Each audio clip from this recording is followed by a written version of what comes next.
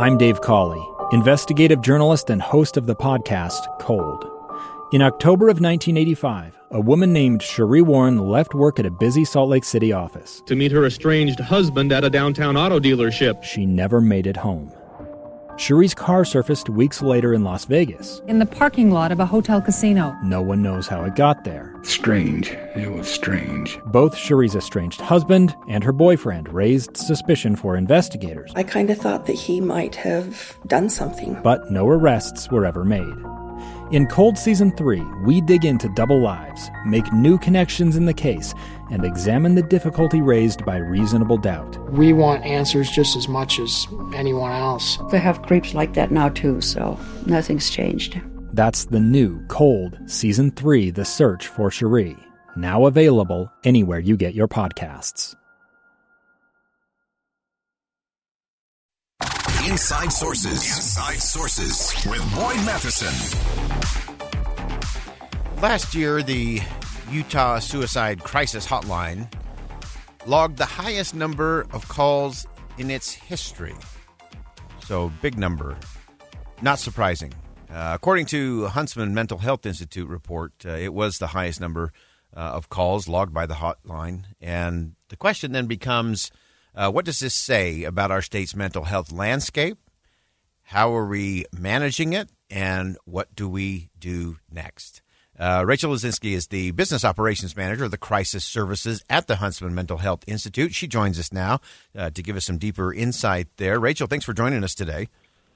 Hi, thank you so much for having me. So let's dive into this just a little bit. Obviously, there's two components to this. One, the record number of calls logged in is significant and troubling. And at the same time, I think there's some positive things to look at as well. But let's start with just the overall numbers. What are you seeing there? What are you sensing?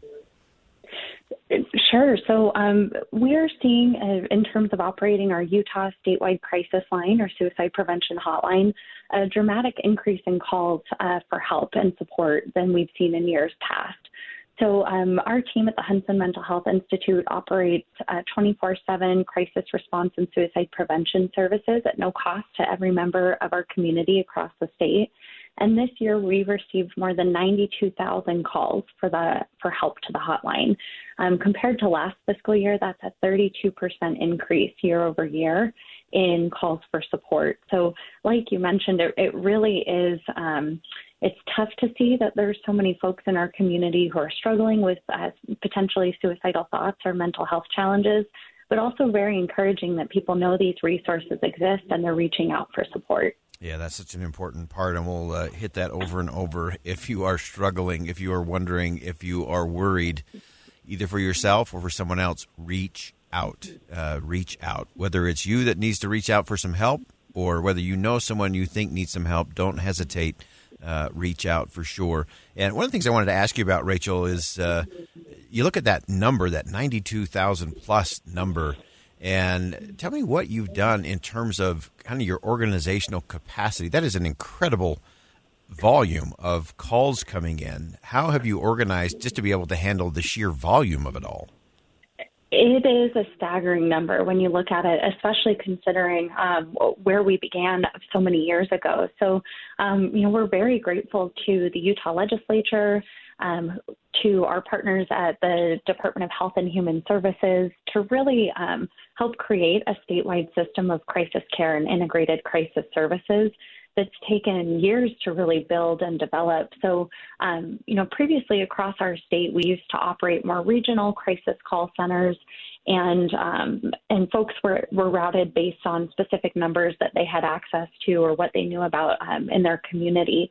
And we've seen a lot of effort at the state and national level with our legislators on making these services more easy to access and making sure that more folks are aware of them. So in 2017, Representative Stewart and Senator Hatch introduced bipartisan legislation to designate a national 3-digit number to access mental health services.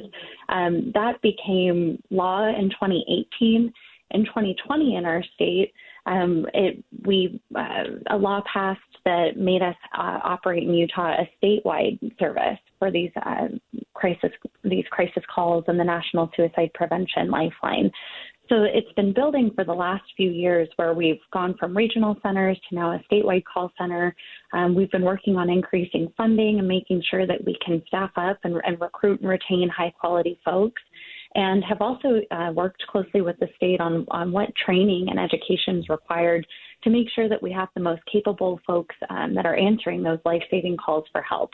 So over the years, we've been building capacity, increasing our training and our team's skill set. And now we're ramping up for the launch of the 3-digit number 988, which will become available this summer in July. And that means that folks, and it's much easier to remember, like dialing 911, to dial a 3-digit number for accessing suicide prevention and crisis services. So it's been a long time coming. We've been working diligently with many of our local mental health authorities and experts across the state. We're just very grateful for the support and the resources that have been invested to help save lives of all Utahns. Yeah, we know that all of the experts seem to be saying the same thing in terms of where the country is in terms of mental health, that the crisis is going deeper and bigger rather than shrinking and improving. And we know here in the state of Utah that suicide is the leading cause of death for Utahns aged 10 to 24, and the second leading cause for those ages 45 to 60, which I have always found really interesting. One of the things I wanted to ask you, Rachel, was kind of the breakdown in terms of how these calls come in and then what the result is in terms of someone going to the hospital versus having someone go out to the house, a mobile crisis unit. What does that look like? That's a great question. So we really look at what are the top reasons that folks call in. And the main one that we see is situational stressors. So something in life, maybe job loss or a relationship ending or the death of a loved one, that really causes an intense or acute crisis situation where folks don't know how to cope with the emotions or the stressors that they're dealing with. And it may cause temporary thoughts of feeling suicidal or feeling so overwhelmed that you don't know where to turn to for help. So that is the primary reason that folks call into our services. The second reason is thoughts of harm to themselves or actively planning to harm themselves. So our team of certified crisis workers is exceptionally skilled at making sure that folks feel heard and supported, really assessing what's causing these feelings, how long have these things been going on, what's your level of safety right now, are you alone, do you have access to something that could cause you harm, and what can we do in this moment to provide some skills and help focus on, the reasons that we have to get you help and to give you hope. So 86% of the calls that come in, our team is actually able to de-escalate a crisis situation and help folks feel safe and like they have the skills and the resources that they need to stay supported over the phone. We might do some follow-up calls or connect them to other long-term resources in their community. But you have 86% of the time we're able to get folks the help they need over the phone. For those higher risk calls, go ahead. No. I was just going to say those crisis workers I know intervened in some 1,300 plus imminent risk of suicide situations and saved some lives there. We've got just about a minute to go. We know the 988 number, which you said will be coming online somewhere in mid-July. Up until that point, where should people be reaching? Great question. So for now, folks can dial the 10-digit National Suicide Prevention Lifeline number. That's 1-800-273-TALK, which is 1-800-273-8255. And that number is available 24/7, 365.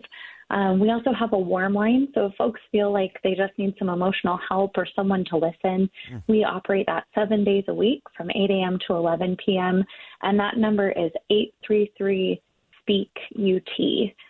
We also have our smartphone app, Safe UT, which folks can download, and we have our team of master's level clinicians that are able to provide chat-based support over your smartphone. And then if something's a really high-risk situation and you need in-person support, we have mobile crisis outreach teams that can come to your home in unmarked vehicles to provide crisis assessments and get people connected to potentially higher levels of care. So those numbers were available 24/7. And another great resource is to visit liveonutah.org, which is a centralized hub for all of our suicide prevention and crisis services across the state. Fantastic. Rachel Lisinski, Business Operations Manager of the Crisis Services at the Huntsman Mental Health Institute. It's time to get rid of the stigma. If you need help, get help. If you know someone that needs help, reach out and help them get help. We've got to link arms on this and move it forward. Rachel, thanks so much for joining us today. We're going to step aside for bottom of the hour news. That's an important discussion. Safe UT app, fastest way to get there. Get the help that you need today. Stay with us. Much more to come. 2 years ago, Americans watched in horror as a crisis unfolded at the Kabul airport. There's desperation and anguish. More than 80,000 Afghans have since arrived in America, but this story is still unfolding. I'm Andrea Smartin. In my new podcast, Stranger Becomes Neighbor, we'll find out what happens to these new arrivals in our communities. Who would help our newest neighbors? Follow us at kslpodcast.com, Apple Podcasts, or anywhere else you listen.